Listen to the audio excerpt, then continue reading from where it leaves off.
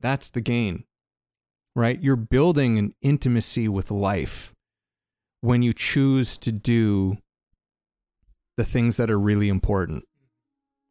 When you actually start doing that thing, right? Because yeah, those temporary, satiating those temporary desires, yeah, as you said, feels good in the moment, but the moment you're done eating that ice cream or whatever it is, there's just an emptiness. And when you really are doing things for your passion, for the thing that calls you, for the thing that you know deep down is really important to you, it is uncomfortable only because it's uncomfortable to that base level of you. That's not the real you, right? The real you is that deep part of you.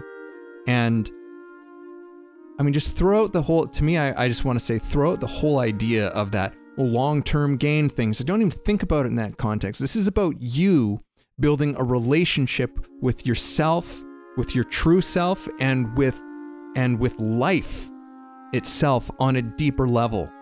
That's why you do the thing.